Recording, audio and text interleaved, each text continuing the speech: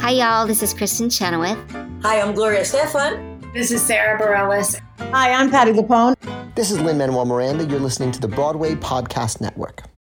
When you need mealtime inspiration, it's worth shopping Kroger, where you'll find over 30,000 mouth-watering choices that excite your inner foodie. And no matter what tasty choice you make, you'll enjoy our everyday low prices, plus extra ways to save, like digital coupons worth over $600 each week. You can also save up to $1 off per gallon at the pump with fuel points. More savings and more inspiring flavors make shopping Kroger worth it every time. Kroger, fresh for everyone. Fuel restrictions apply.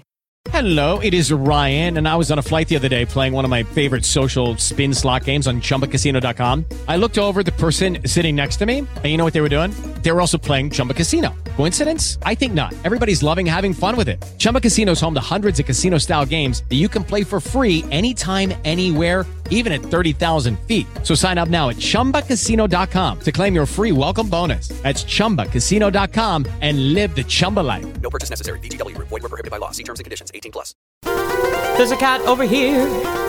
There's a cat over there. And the wrong one died. And the wrong one died.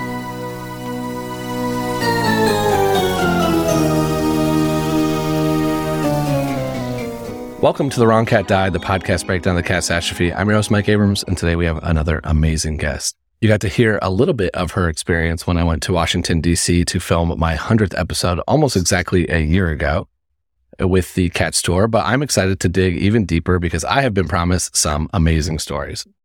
She was Jennyanydots on the U.S. National Tour 6 of Cats. So welcome, Michelle E. Carter, and thank you for joining me.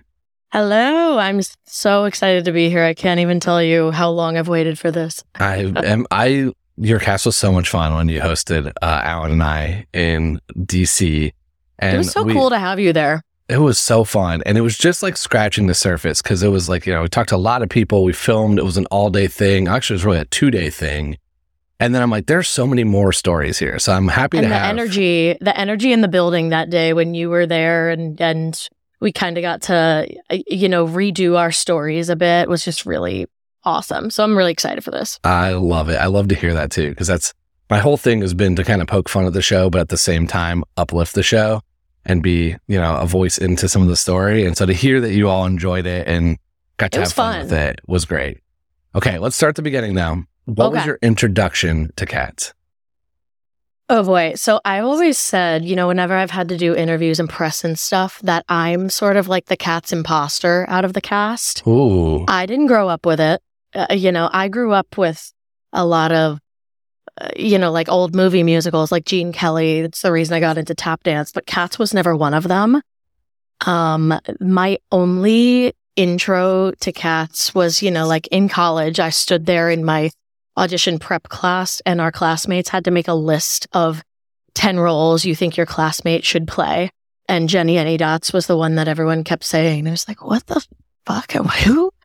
What? And I didn't really think particularly anything of it. And then, my senior year of college is, I went to Marymount Manhattan College in New York City. So I was been living in New York City since 2010. Oh boy, I'm aging myself there. 2010. So I was just graduating college in 2014 when the Cats revival was hitting the stage. And that's when I was like, oh yeah, that's right. That thing that exists. And I actually never got to see the revival. I was really lucky to work straight out of college a lot.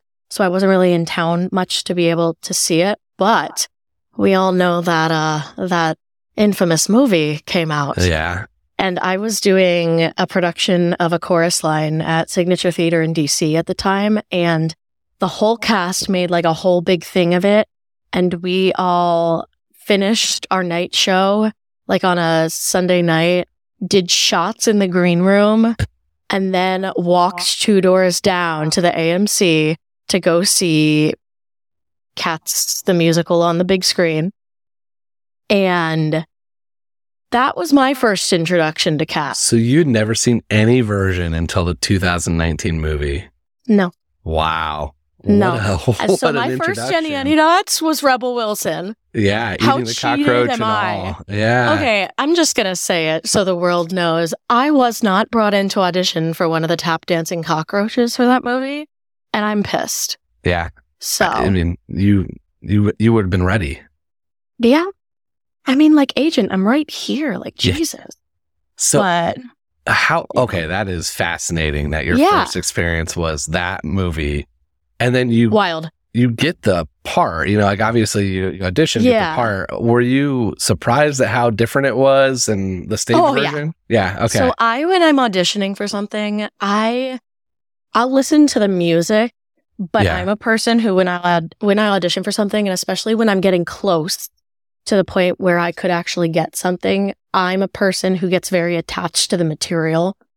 And so then when I don't get it, I get very heartbroken, you know. So therefore, I've learned that I really shouldn't watch videos of it because it just sort of adds to the heartbreak of what could have been. Yeah. Which sounds so dramatic, but it's just, it helps me be able to mentally, emotionally be able to navigate this life, I guess. Mm-hmm. And Cats, I remember being like, Steve, my fiance, I was like, Steven, I think I have to watch it. Cause like that 2019, that wasn't it.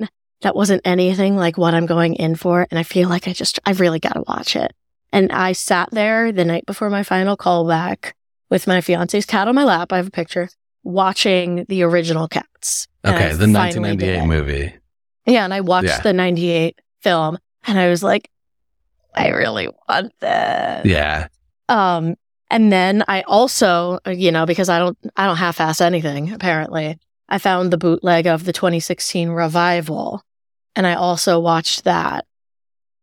Just because I knew, I'd been told how different they were and they were. And I am at the end of the day really happy that I watched it. I think if I didn't get it, it would have been one of the bigger devastations of my career because I was really, especially the quality and level of tap in that 2016 revival is like, there's not much out there like that exists for people like me, for women like me specifically, because, most of the fun tap the men get in theater, which is bullshit, but I'm sure we'll get into that. But, there just aren't many female tap roles where you're tapping alone on a stage doing that quality of rhythm tap in theater. That just doesn't exist. And to be able to be in consideration for that was already a dream. And then to be able to get it was, I'll probably never do anything like that again in my life unless someone rehires me to do Cats. Yeah. So. It's been 40 plus years. You might get another round of Cats somewhere. Cats US Tour 12. So yeah, exactly. Maybe I'll be of the correct age that time. Yeah.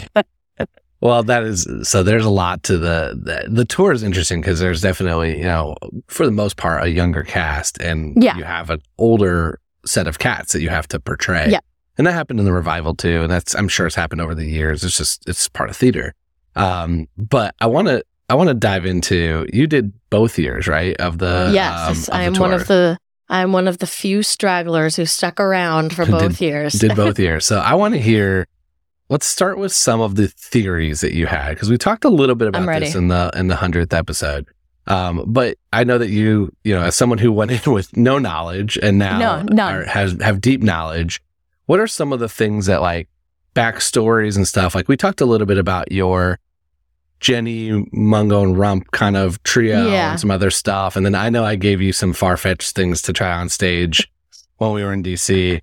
But that's right. But what are some of the other things that like jump out that either surprised you or as you learn the show, you're like, wow, this is the backstory of Jenny that I didn't realize? I think mostly in terms of my relationships with others, I was most shocked at the way how it changed between years 1 and 2 and how much I learned for the fact of it really was dependent on who was in the catsuit.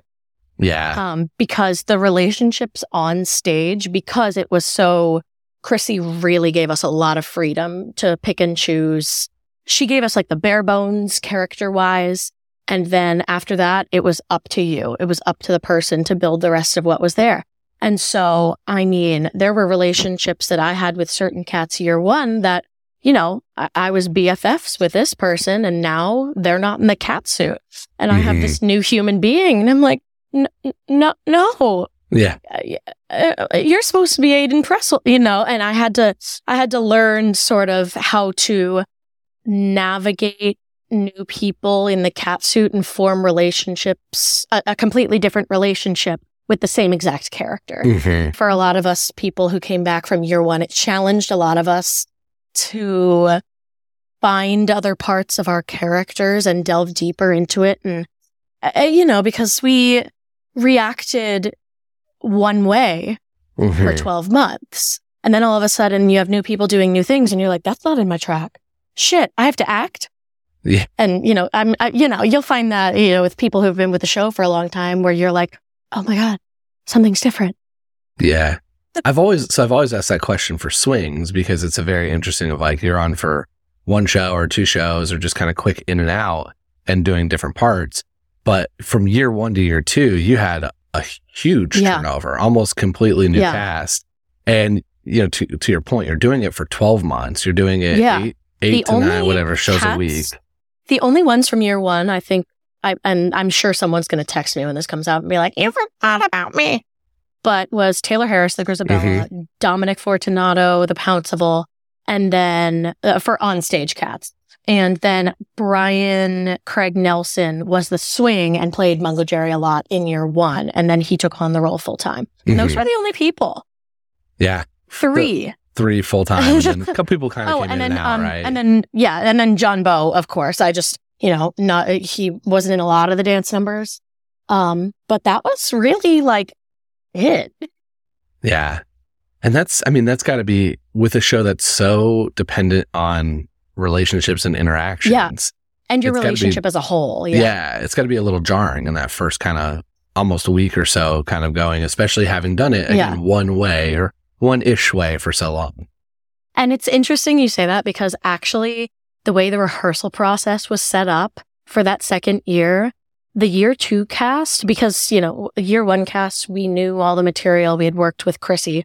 So they actually ended up bringing us in a week later. Huh. So on top of like being like, who are these new people?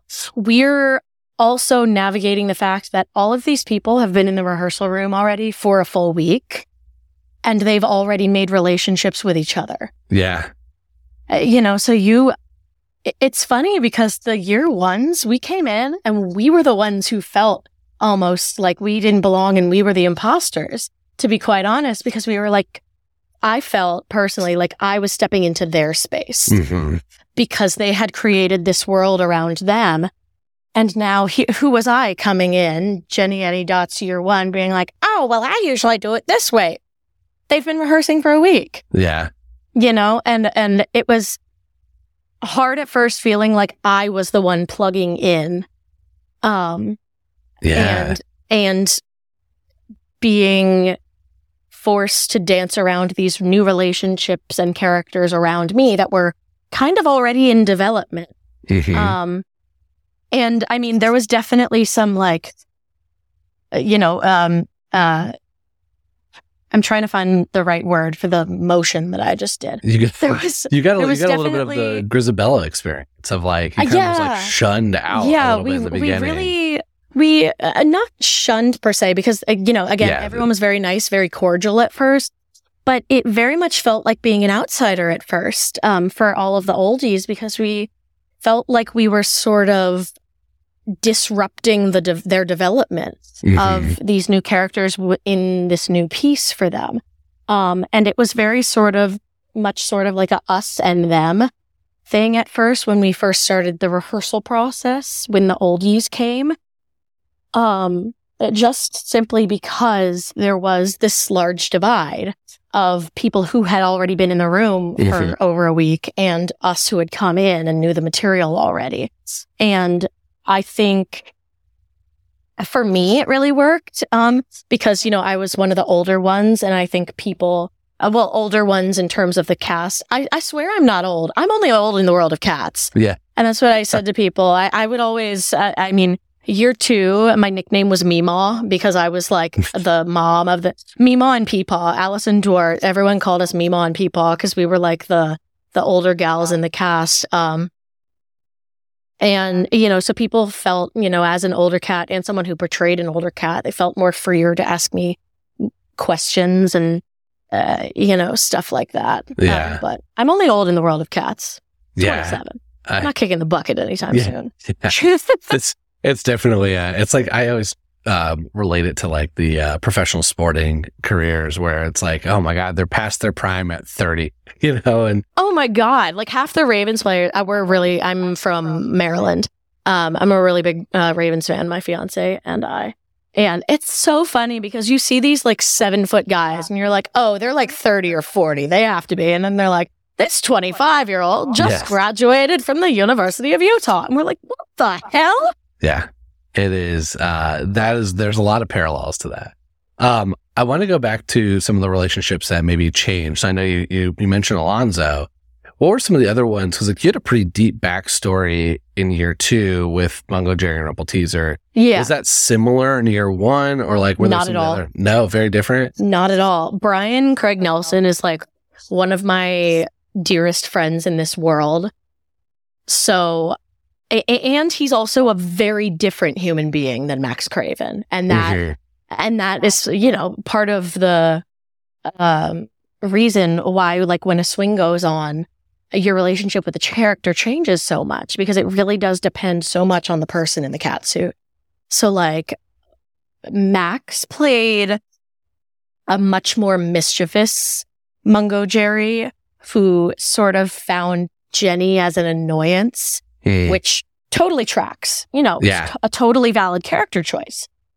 And then it was funny because then whenever Brian was on in the Mungo role year 1, it completely changed of the, I love Jenny. And he was just, and Mungo was just sort of like the happy-go-lucky, here to fuck shit up kind of guy when Brian was on. And so that's, another relationship that really changed into year 2. I'd already had experience with it because, Brian was on a lot in year 1. Yeah. So, I already sort of knew how to navigate that. What was another one that changed?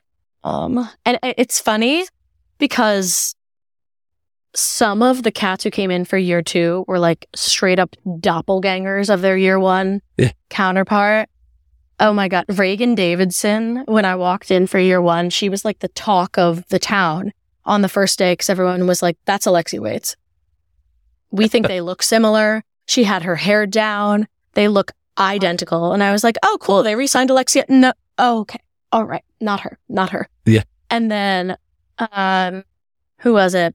Brendan Moran is like Sean McManus. Yeah. He really, same body type, same height, similar personalities. And then I think a big one was Aiden Pressel and Sam Buchanan. I mean, and they went to college together. So they also know each other well and had danced together for a really long time. And the way they move is really similar. So like we would see them dance and we're like, that's Aiden Pressel. That is so crazy. It was, so it was funny because, and those people, it was funny how similar they were to their year 1 counterparts and how similarly they played the part. Mm-hmm. So you had some of those where it's like, oh, okay, this person's playing it, sort of the same. And then, you had others, like Alonzo is the greatest example. I think Monkey Strap's another really good example because Cade Wright brought, he was so different than all of his other counterparts that you kind of had to find new relationships there. Yeah. It's a cool part of the show too, because like you would, as an audience member, you're not going to notice those differences. It's like in a good way. Like it's they're going to still deliver the dance numbers and deliver the like overarching theme of the piece, but it gives you as performers some almost variability that allows it to not get stale and keep the, the energy. And that's for such a physical show that you have to do so many times a week over and over and over again, that having that I'm sure is helpful. Whereas like some people might see it as like it's too loose of a plot, but it's like, no, it's great. And it's funny because people, I think once you do a show 500 times, people are like, oh my God, you did that 500 times. And it's like, it's so funny because I think for a lot of us who came back, who were in the dance numbers, it felt like I did one version 250 times and the other version 250 times. Because that is truly how much it felt like it changed for me. Like my number didn't feel like it changed much. Obviously, the Gumby Cat. All the rest of the show, it felt like I did a different show. Yeah. Which I'm sure it has to help, right? Like that's got to be. Yeah. Oh, yeah. No one wants to do the same thing 500 times. You can ask people on Broadway, people in tours. Yeah. No one wants to do that. That's a drag. Yeah. So I want to ask one more question before we get to some tour stories. Oh boy. As someone who didn't know the show pre-2019 movie, in that first rehearsal or the first time you heard the whole story, what was the most like shocking piece? Like, what's the part where you're like, I did not realize Cats was about this? The orgy. Yeah. Because let me tell you, didn't get that from the fucking 2019 film. Yeah. The ballroom scene with... Yeah. Okay. Certainly didn't get that. And I was like, what? Skimbleshanks grabs her where? That was the biggest thing. And that was explicitly told. Oh yeah, Chrissy Cartwright is the funniest. Oh my God. It's so funny because she comes in and she presents as this very posh, very put together British woman. I kept saying she reminded me of like a Julie Andrews the whole time, where she was like this little British nanny, this little British grandmother, something of the sort. And then this very posh, very put together woman is like, yes, all the movement comes from your rosy pink asshole. And you're like, whoa. Oh, dude, where'd that come from? And, just how sexual inherently the story is. And I mean, cats as beings are very slinky, very sexual animals to begin with, in just the way their movement quality and the way they move. And that is just something that I simply did not get from that 2019 film. I'll tell you that. That is. So imagine what I thought. Yeah. Yeah. I mean, a shot in after a show, going straight after to AMC. After chorus line of all shows where you're already like, your body feels coked out, Yeah. So we're going to take a quick break and then we'll be back for more of The Wrong Cat Died. Hey guys, it is Ryan. I'm not sure if you know this about me, but I'm a bit of a fun fanatic when I can. I like to work, but I like fun too. It's a thing. And now the truth is out there. I can tell you about my favorite place to have fun. Chumba Casino. They have hundreds of social casino style games to choose from with new games released each week. You can play for free anytime, anywhere. And each day brings a new chance to collect daily bonuses. So join me in the fun. Sign up now at ChumbaCasino.com. No purchase necessary. VGW. Void where prohibited by law. See terms and conditions. 18+. Lucky Land Casino, asking people, what's the weirdest place you've gotten lucky? Lucky? In line at the deli, I guess? Aha, in my dentist's office. More than once, actually. Do I have to say? Yes, you do. In the car before my kids' PTA meeting. Really? Yes. Excuse me, what's the weirdest place you've gotten lucky? I never win and tell. Well, there you have it. You can get lucky anywhere, playing at LuckyLandSlots.com. Play for free right now. Are you feeling lucky? No purchase necessary. Void where prohibited by law. 18+. Terms and conditions apply. See website for details. Okay, let's pivot to some tour stories. Okay. I know you've got a couple that you've geared up and ready that you've been waiting to tell. So I feel like so many stories couldn't be told. And I'm an avid listener of Wrong Cat Died. Especially when I was getting into cats, because I felt like I was so behind on who these people were and what the stories were. I found the podcast by mistake before you started interviewing anyone I knew. And I listened to a lot of, like, every single Jenny episode you have, I've listened to every single one of them. When I was on tour, it was fun to listen. It was my shower podcast, because I would throw it on when I was in the shower. And that was sort of how I learned a lot about the characters, as well as the different iterations of versions that the show has been through. And, I would always talk to my friends who had been on the podcast after they went on the podcast, and the common denominator was, oh yeah, I didn't know if I should say that because the tour was currently still going on. And you don't want to give any bad press to anyone. And no, and I'm not. That's not what this show's about. I'm not trying to get anybody in trouble, or we're here to uplift the show. Exactly. No one's trying to get in trouble. No one wants to detract from the show, especially not while it's still on the road. But I do feel like now I have some stories that can finally reach the public's ears in a way that it probably couldn't before.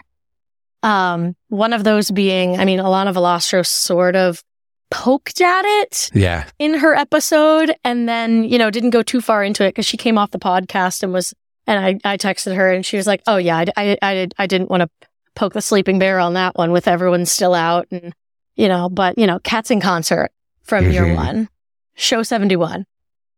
It's funny. We always, I always remembered the show numbers, to remember which one happened. And that was one of the iconic show numbers. Probably the most infamous show number was year one, show 71.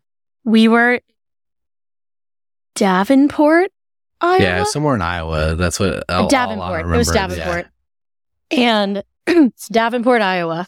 I have a very good memory for things that don't really matter. So Davenport, Iowa, I'm pretty sure of it. We are on the bus.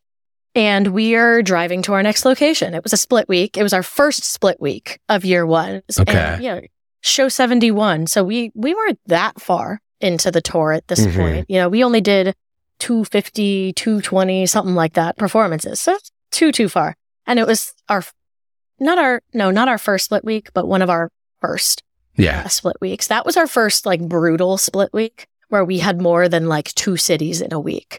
Wow. And that one was a one-nighter. And a lot of us who were out on the road, because we were touring in the time of COVID, everyone who was out on the road at the time was very sort of bonded together. So I had a lot of friends in the Fiddler on the Roof tour cast. And, we all talked about COVID, how's your tour doing, blah, blah, blah. And I had talked to my friend on Fiddler on the Roof who had told me that when they played this theater, they had an issue getting their set in. They couldn't get their set in, and they ended up doing a reading, a concert version of Fiddler on the Roof, which works. It's Fiddler. It's the story is so closely intertwined with the music that people will reasonably want to pay to see actors sit in chairs and sing and read lines from Fiddler on the Roof. That is so totally doable. I'm sure it wasn't a fabulous experience for the cast, but, they get a night off and they just sit there and sing, So I know we're driving to Davenport, Iowa. This has happened only I believe it was 3 weeks ago, 2 or 3 weeks ago that this happened to my friend's cast. So I know that this building is ugh.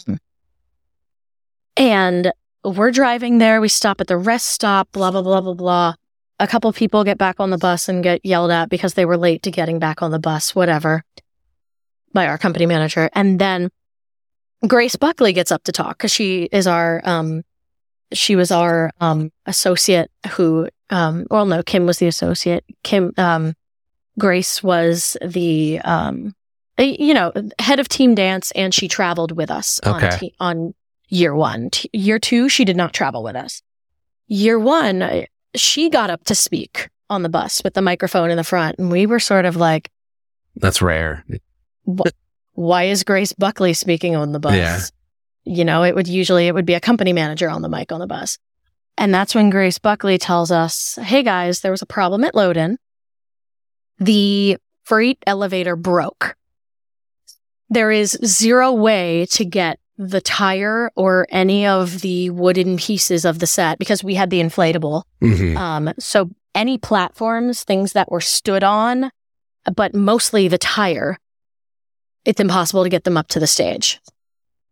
We are not going to do this show without those because that's sort of dumb. Kind of needed. And there gets to a point where it's like, what can you take away from Cats the Musical and still have it be Cats the Musical? Yeah. You take the tire away. I'm sorry. You're not doing Cats. You're not doing a real version of Cats the Musical if you don't have the tire. That's just life. And she said, so we're still hashing out details, but we are going to do a concert version of Cats the Musical tonight. because so many people are coming and so many tickets have been sold for this city because it is a one-nighter that we've been put in a situation where we kind of can't cancel. And we're all at this point going, what the fuck? Yes. And everyone's just sort of laughing because this sounds obscene. It was obscene. We'll get into that later. We find out then that we are all going to be in costume. We're all going to be in cat costume. Weren't expecting that. We were kind of just hoping we'd be in normal clothes because, like, that's really awkward. That we'd be sitting in chairs. That's weird. To be in a full cat suit, just sitting in a chair, like, that feels weird. And that we would do the show, but we were not allowed to do any blocking or choreography because, that's the intellectual property of, Andy. That's the intellectual property of Trevor Nunn. And if the show is not being presented in its full original version, it's not fair to present their work in a poor light. Yep. So those are the things we are told at first, and we know nothing more than that because details are still being hashed out. We all sit on the bus with the sense of impending doom because we don't know what is happening. We get dropped off at this really dingy Holiday Inn. We have like 30 minutes to get our shit together before heading to the theater early because we know there's going to be a rehearsal to figure out what's happening. We enter through the stage door and our stage manager is standing at the call board. Also a thing that never happens. And as we're standing there, we were also told the swings would be on stage with us, which was exciting, Yeah. We in Cats, there I don't think has ever been really a version where the full cast has been in at the same time every single swing has been in. Because typically if a swing's going in, it's because someone in the onstage cast can't do it. So we had all of us in that night and we were at the call board and our stage manager is divvying up to us, you're going to wear this costume. So there were 3 Grisabellas on stage that night. Taylor Harris was in, the raggedy coat. And then Kellyanne DiCarlo was dressed as Baby Grizz. Carolyn Bacon also dressed as Baby Grizz. Tell me how much sense that makes. Not a lot. I get up there. I'm told I'm going to be dressed in the Jenny Fringe. And Megan Arsenault is going to be dressed in the Jenny normal cat unitard costume. We also, so we're getting changed. Everything. There are multiples of cats on the stage, and we get up to the stage. There are no chairs. Every single chair we've been told that we're going to sit in, gone. And we look around and we're like, Grace, what's happening? And she goes, yeah, change of plans. You're now going to crawl around the stage. Crawl around? Yeah, you heard me. She was like, yeah, you're now going to crawl around the stage. And we said, what? And there are older cats who can't crawl. So then they did end up bringing out, there was a chair for old Doot. There's also, you can't crawl in that. Chair for old Doot, chair for Gus the theater cat, chair for Grisabella because the coat's expensive. And then they had a couple other chairs so it didn't just look like 3 people in chairs. That Jelly got to sit on, I got to sit on. Because also, mind you, the Jenny Fringe, they had me in tap shoes. But you're not allowed to tap. Oh, no, not allowed to tap on the stage, though. Because they told me that you can't even, improv tap to this number. The stage is not for, the stage they have down is the Marley is not for tapping. So you can't tap at all. You can just strut around in these shoes. You can't do any tap whatsoever. I was like, okay, lit. Thanks a lot. And so we sort of have this very brief rehearsal where we're told we're all going to be on stage the entire time. And we're going to essentially do kiddie viewpoints the whole time where we just crawl around the stage, improv act with each other under the circumstances of each song. And the band will play fast. And it will hopefully be over soon. And so we're all feeling super confident, as I'm sure you can imagine. And the thing was, people didn't cancel. We really thought we were going to be playing this to an empty audience because people were going to hear oh, Cats the musical and they're not dancing. No, we're not coming to that. It was billed, and this theater, I want to know who runs this damn marketing department at this theater because the way it was billed was this one-in-a-lifetime experience to see Cats in this new light as you had never seen it before and never will see it ever again. And they made it really special for this town of Davenport, Iowa, to make it feel like you had to be there because something really special is happening in our small town and you just got to see it. And so we crawl out at showtime feeling not super confident. This house is fucking packed to the brim. It looks like nobody canceled their tickets. And we're like, we totally thought we were going to be playing to 6 people. No, this house is full. And it's like a small house. It was like a pretty medium-sized house. So like, we're talking about 400 people are there. 300, wow. 400 people. Not the biggest crowd we've ever played to, but still, you're on stage doing something you're not very confident in for 300 people. And we start the show. And, everyone is improvising their songs. And some songs work super well for, to be just standalone songs that where you don't act, where you can't do the original Cats blocking. Mungo Jerry and Rumpleteazer being one of them. It was so cool and fun to watch them navigate their song and make new choices that they couldn't make when they were Cats because it wouldn't have made sense, It works fairly well as a standalone. Buster Jones. Tony was actually on that night. He was the only swing in for his other track. It was really fun watching him. And then you get to numbers like mine. And keep in mind, I'm up first. Yeah. You're the really early. You're the first solo number up. You're not allowed, you're in these beautiful tap shoes. You're not allowed to tap dance. And I am obviously like the curtain rises and I'm sitting in that chair and it's like, everyone's eyes go to me. And so it gets time to my number. It's fine when I'm singing and then the dance break starts. And because, I can't tap on the stage. You can't do the number, I look back on it and I'm like, I should have just done it. But, I'm first up. I'm not going to break the rules yet.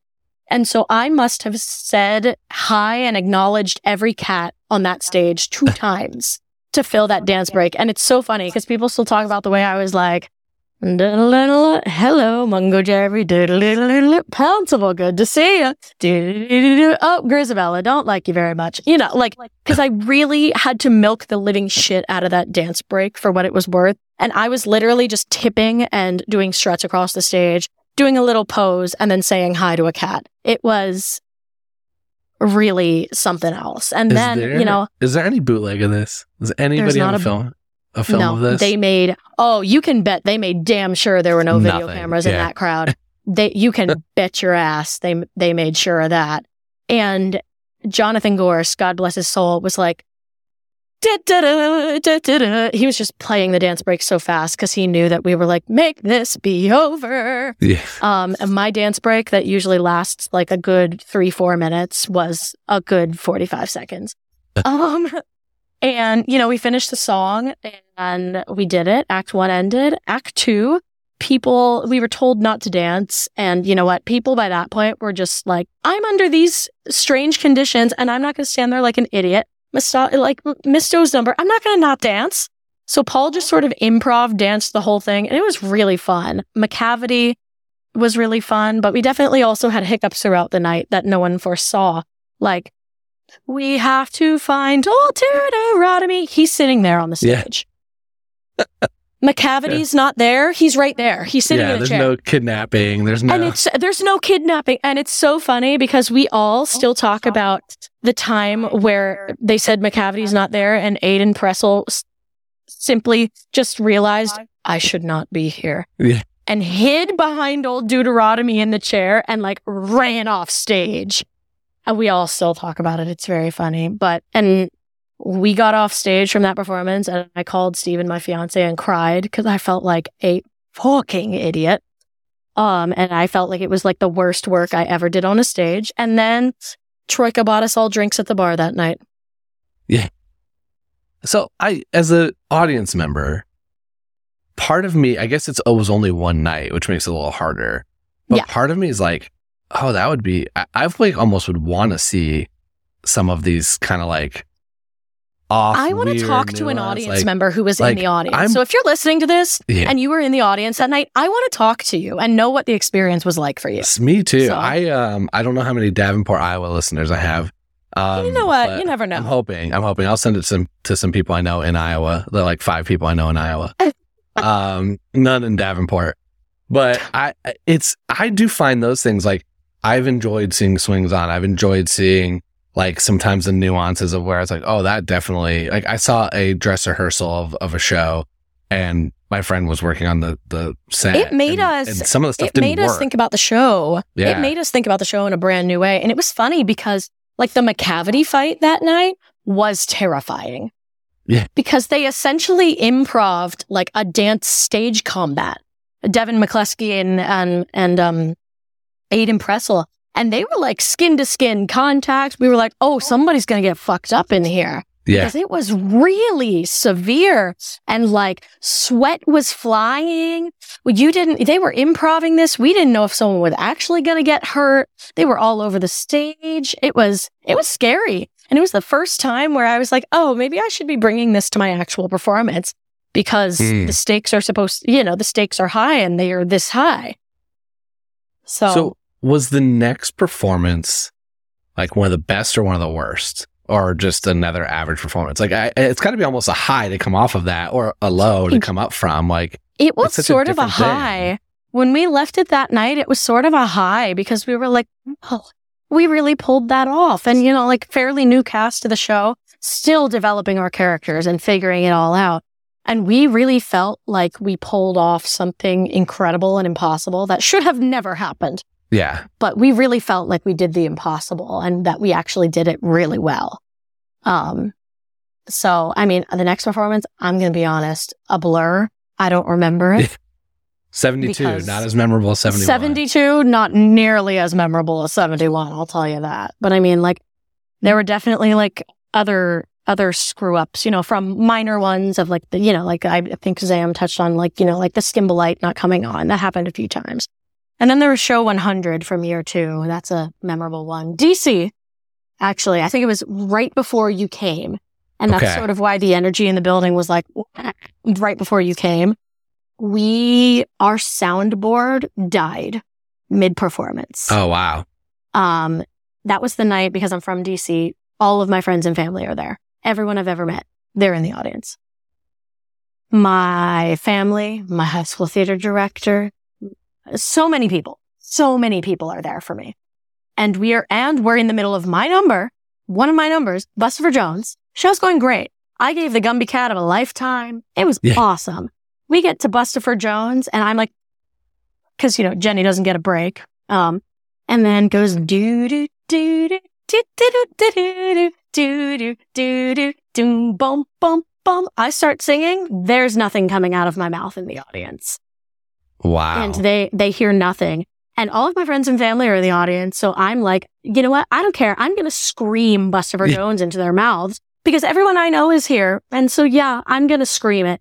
Buster Jones! And I'm screaming. And I'm looking nervously in the monitor. Jonathan Gorst is on his little phone that's in the pit, which is a horrible sign. Bad. If you ever see your conductor on their pit phone, bad sign, your show might be stopping as an actor. And so we're looking on the monitor. Jonathan Gorst is going like a big shrug with his thing on the phone. He doesn't know what is happening. I think maybe it's just my mic. No, Jelly Lorem gets to sing. It's hers too. Bomb sings. It's hers too. Everybody. We get to the point where Buster Jones is about to sing something. And then, we hear the, ladies and gentlemen, we're going to have to stop the show because of technical difficulties. We apologize for the inconvenience. Actors, please exit the stage. We get off stage. We're like, the fuck?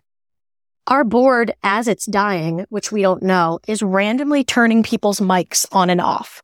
Backstage? Backstage. Oh. So what happens when the board goes off? Everyone's going to talk about it. Yeah. We don't know what is happening. We're trying to figure out what's going on. And all the people's mics who were last on are the ones misfiring. So you have my mic misfiring. My mom is in the audience. And I get a text later that night. She was like, you need to stop talking. We can hear you. Allison's mic is misfiring. Erica's mic is misfiring. Random boy mics are misfiring. And Grace Buckley is running around. Poor girl. Kim's in the audience that night too. Kim Craven came in to do a show check that night and saw all of this. And we were like, oh, God. Great. Oh, God. Our boss lady is here and she's seeing this. Awesome. They get it figured out supposedly with the board. It takes a while. The board is down for for like 30 minutes, and poor Clark is trying to figure it out in the back. I'm sipping water like a beast because I usually don't get water before this in the show.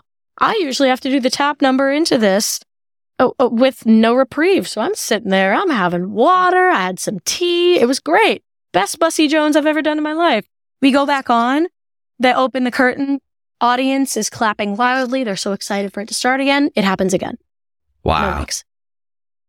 Same thing happens. Stage manager over the mic. Actors, please exit the stage. We're sorry for the technical difficulties. We're off stage for another 20 minutes. By this point, we're at where we should be at intermission. It's the time for intermission, and we're at Buster Jones. Bad. Yeah. And, it takes a little longer. We finally re-enter, and that time the board works. And I get up to sing Buster Jones, and that crowd threw ass for Buster Jones in a way that ass has never been thrown for Buster Jones. That was their favorite number in the show that night, I'm sure. It was the Which applause is never for that. sad. Never sad. The applause for that number was probably bigger than Memory that night. It was wild. And the show ended close to midnight. Wow. That is, so it's, it's interesting and always fun to hear about these stories because it's live theater. It's what makes it, so unique and different. Oh, yeah. It's different every night. You never know. There's this element of what could happen. And, you tell these two crazy stories out of 500. And then you've got some of these like very memorable moments. And it's, again, I relate so much to sports. It's like you've got these crazy experiences and game winners and stuff. And then you've got all these other regular season games that just happen. And it's the stuff that's memorable and it's fun. And it's cool to like capture these stories on this podcast because nobody else besides your cast and Davenport, Iowa are going to know about what happened that night and got to experience it. And now we get to hear a little bit of the stories. I love the three Grisabellas. Like that's the three Grisabellas. Wild. that is hilarious. And then afterwards, the one part I didn't say was at intermission, Grace Buckley comes up to me and goes, "You have to change out of that costume." Yeah. You're so distracting. Then, she was like, "Oh, you have to change. You have to change." And then so I was put in my regular cat suit and then there were two Jennies and just go with it. Two Jennies on the stage. Yeah. I love it. There's one more thing I want to talk about before we get to the rapid fire. Yeah. And it's because I saw your hat when we were in DC and it's the Sweaty Anydots. Sweaty Anydots. I want to know, I mean, I know where it comes from because I can't even fathom doing your dance number, but tell me about how that came to life and the hat and everything that went with that. I am just so warm all the time. I'm a sweaty gal. Everyone who knows me knows this. Every dresser who's ever dressed me knows this, that I hold the rank of sweatiest female cat on Cats, the musical, for the year that I did it. And it didn't help the fact that I wore 3 costumes at once. Yeah. Right after doing the opening number. That sort of, not the greatest thing I've ever done with my life. Yeah. But, the sweatiest all-around cat, Brian Craig Nelson, without a doubt, both years. That man, I have never met someone who just drips the way he does. I think I've told him a million times, I'm like, you have a gland issue. You need to get this checked out by someone. And the puddles that he and other men left on that stage were just insane. But I did hold the rank of sweatiest female cat. And, it was really funny because every time I came off stage, I traveled with this little fan. It was a stroller fan for babies that I would just clip places. And every time I was off stage, you'd just see me in the fan like, just because, And they also had different levels of setting spray for our makeup, dependent on how sweaty you were. Oh, wow. Yeah. Normal sweaty people got Final Seal by Ben Nye. There was a middle spray at one point when I was on Cats Year 1 that I had tried that it didn't work. That orange was slid right off again. And then there was Green Marble, which I used, Brian used, and I think one other person used. It is hella expensive, for one. It is flammable. It took so long to get there because it had to be ground shipped because it was unsafe to fly in an airplane. What? Yeah, which I'm putting that on my face. I don't know how that makes me feel on the inside. Every night. Every night. And it feels like you know the scent of nail polish remover, the acetone? Mm-hmm. That is what it smells like and feels like going on your face. Coated on your face. The burn that it gave to you was just every night at my station, I would spray it and go like, and just start screaming. And everyone knew like, oh, it's time. It's that time of the night for her. Yeah. In the dressing room, because it was so painful. And also, you know, like your skin acted up on cats. None of us had perfect skin when we were there. We're putting all this crap in our pores. So if you had any sort of zit, any sort of open anything, a cut anywhere, it felt like dying a million deaths when that thing hit your skin, which was every day because, you know, you're a cat with makeup on your face for a living. And it was the worst thing. And it was so funny because every single dresser I had knew like, oh, Misha's about to come off stage. Better hold the fan for her. Better get her some water because she is wet. And so they all started calling me Sweaty Jennyanydots, which I thought was pretty funny. And then my fiance made me a hat. I got it in DC. He gave it to me in DC, and I wore that. Who was for the rest first of the person show. that came up with the name? Do you remember? I think I said it as a joke in one of my fittings during year one. And then Jess, who was the original head of wardrobe, she helped me with all of my changes backstage. She called me it. And then, you know, others started calling me it, and it just sort of stuck. I love it. Because it was so funny because everyone has to look at me at the beginning of Gumby Cat when I come out, and I'm sitting in that coat, and that coat is, I don't think people realize the rungs in the coat, the little circular things on the coat, they're metal. They are full metal. So we weighed the coat one night, and it's a good 35 to 40 pounds that you're carrying around, and it's wool. Yeah. And you So just danced, right? Like in a long sleeve unitard. Yeah. And a long sleeve fringe thing, which also that thing was thick as shit. Anyone who's ever worn that can tell you how heavy the damn fringe is alone, let alone the coat. So I'm sitting there and everyone is looking at me, gazing with adoration in their eyes for Jennyanydots, watching the sweat pour down my face. Yeah. And that's sort of where that came from, Sweaty Jennyanydots. And then the hat, and I love it. What a fun nickname. All right, let's do some rapid fire. Yeah. If you could go on for one night for any other cat, male, female, doesn't matter, who would you want to go perform as? Bomb Ballerina. Bomb Ballerina, Without a love doubt. it. Without a doubt. Who are your favorite and least favorite cats? Ignore the performers, focus on the characters. I love Mistopheles. I love his story. I love what he elicits in the other cats around him. I love Tumble Brutus. I think he's the cutest, sweetest, most darndest thing. And I love Jelly Lorem. And that may be in part to the fact that, you know, Alison Duart from year 2 played it, who's now one of my best friends. I got to go to her wedding recently. And then Kaylee Jameson, who I was also really close with from year 1, played it. But I loved being stuck next to Jelly Lorem the whole time. That was really sweet. What about least favorite? Least favorite? Oh, Bustafer Jones. Who are you? I'm surprised One-hit wonder. Get out of here. In DC, you should have just skipped the number. It's like, hey, we'll make up some time. That's what we were all saying was like, do we really have to die on this hill, guys? Yeah. Can we just go to Grizz's entrance? Like, love it. Okay, last couple. Favorite song from the show? Oh, shit! I wasn't prepared for this one. I think McCavity slaps. That's my answer right now. Still, I feel like a bad singing that one, and it's so funny because if you go back and watch any year 2 video, Jelly and Jenny are simply not in the number.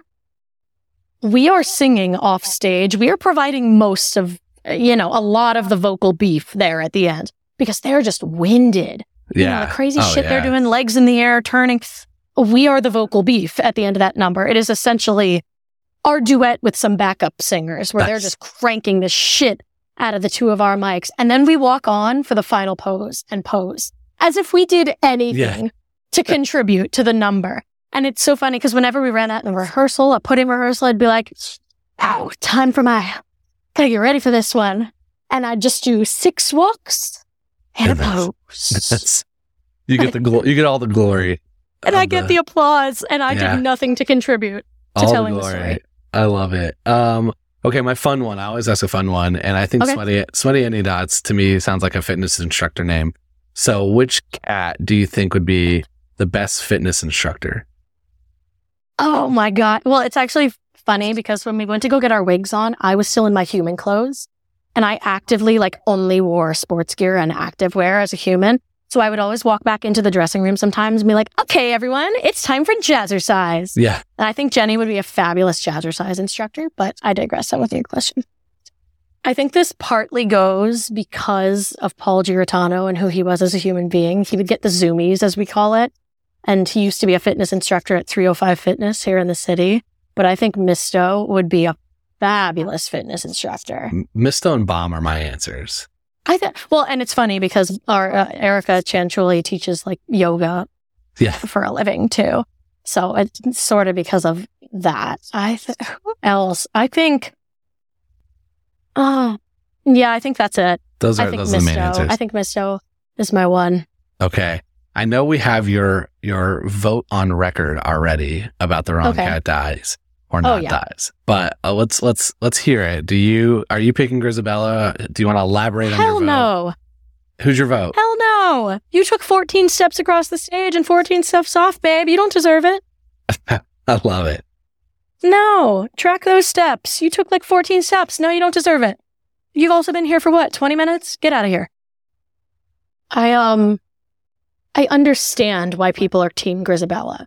Because at the end of the day, it's a story about redemption. It's a story about fitting in. You feel bad for her. You feel for her. You want it to be her, right?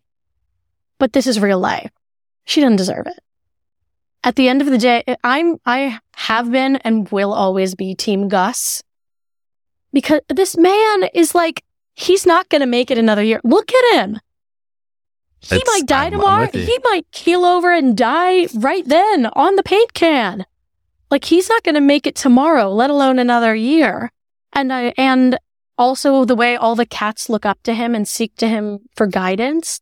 No. Grizz doesn't elicit that in people. What has she done for the rest of the tribe that makes her worthy of deserving this as well? And that's also my argument when people are like, it should be Victoria, it should be Syllabub. No, they just got here. Yeah, too soon. Syllabub was just born. I mean, people, I don't think people realize Syllabub's hair looks all slicked back and wet because it's amniotic fluid, which is icky to me. But she was just born. No, she's done nothing. She's insignificant in the eyes of the tribe and what she's done for it yet. No, she deserves nothing. Same thing with Vicky. Victoria? No, it's not you either, babe. Not yet. None of the young ones. You haven't had a chance to do anything for the family. You haven't done anything to prove yourself. No. And I love it. I love it when people are like, well, Jenny should go. No. This tribe would be lost without her. Yeah. She does, and that's something Kim Craven and I actually talked about, and something that Chrissy Cartwright and I talked about, because she asked me that question in rehearsal. She was like, do you think Jenny deserves to go? Do you think she genuinely thinks that she's going to be chosen? I was like, no. And she's like, right answer, my dear. Because at the end of the day, organizationally, and the way that Jenny brings this tribe together and holds it together, they would be lost without her, dude. Mm-hmm. They wouldn't know. No one would eat. They'd live in absolute filth. They would not survive without her. And I think she very much knows that during her number, that she is simply just trying to tell the audience how much fun she is and what she does for the tribe. She is not vying for the Jellicle choice. She is first because she's super important to the tribe, but she's not. She knows that it's not her and it can't be her. Yeah. So I agree with that. I think I look at this as a succession plan, a little bit of what's the order? And Jenny's clearly not going now. Jenny's not going. But she's on the sooner side, because I think your hope would be is that she's grooming, not your mice, but a Demeter or a Bomb or somebody else to kind of take over to where she could be finally in line. Yeah. And it is very clear that as of right now, there is no one. Yeah, they're not ready yet, for sure. I mean, look at the number. They're all fucking up cleaning. Yeah. How are they going to take over for her? They're only ready in Davenport, Iowa, when there's 3 of you on stage. For sure. Or two For sure. of you on stage. And It then is one of you can only go. a possibility when there's a Megan Arsenault and a Michelle E. Carter on stage and one of them can go. Correct. Yes. That is, so you have, you got to go back to Iowa to have a chance at the Jellicle exactly. Toys. Exactly. I love it. Jesus Christ. This has been so fun. How can people stay in touch with you and all the stuff that you're doing on social media? I'd tap that 03 on all socials, which is it's so funny how people reference me by my Instagram name in real life, but hey, it's memorable. So I'd tap that 03. I also have a website, michelle-e-carter.com. The E matters, or else I am a murderer when you Google it. Look it up. So Old Deuteronomy is in your future, is what you're saying. And Michelle Carter's is Old Deuteronomy. Michelle E. Carter is Jennyanydots. Michelle Carter, murderer. Michelle E. Carter, tap dancing musical theater actor. Yes. Love it. This has been so fun. I've loved hearing all these stories and getting to hear even further the deep dive. I did not know about your 2019 introduction. That is crazy. This has been a bit blast. Wild. Yeah. Well, thank you for coming on. It was so Thanks fun. for having me. And thanks everyone.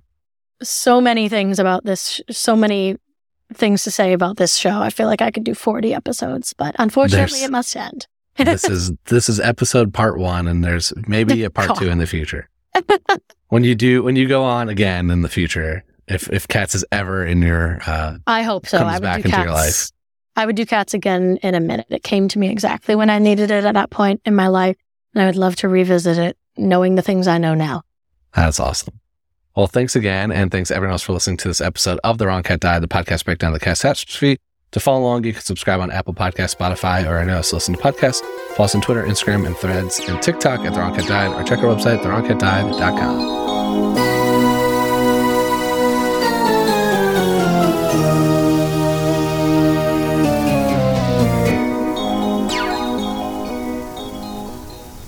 Hey, it's Leslie Odom Jr. here on the Broadway Podcast Network to tell you about the Rise Theater Directory, a program of Maestro Music. Rise is a national online resource designed to connect and empower backstage and administrative and creative theater professionals from underrepresented backgrounds.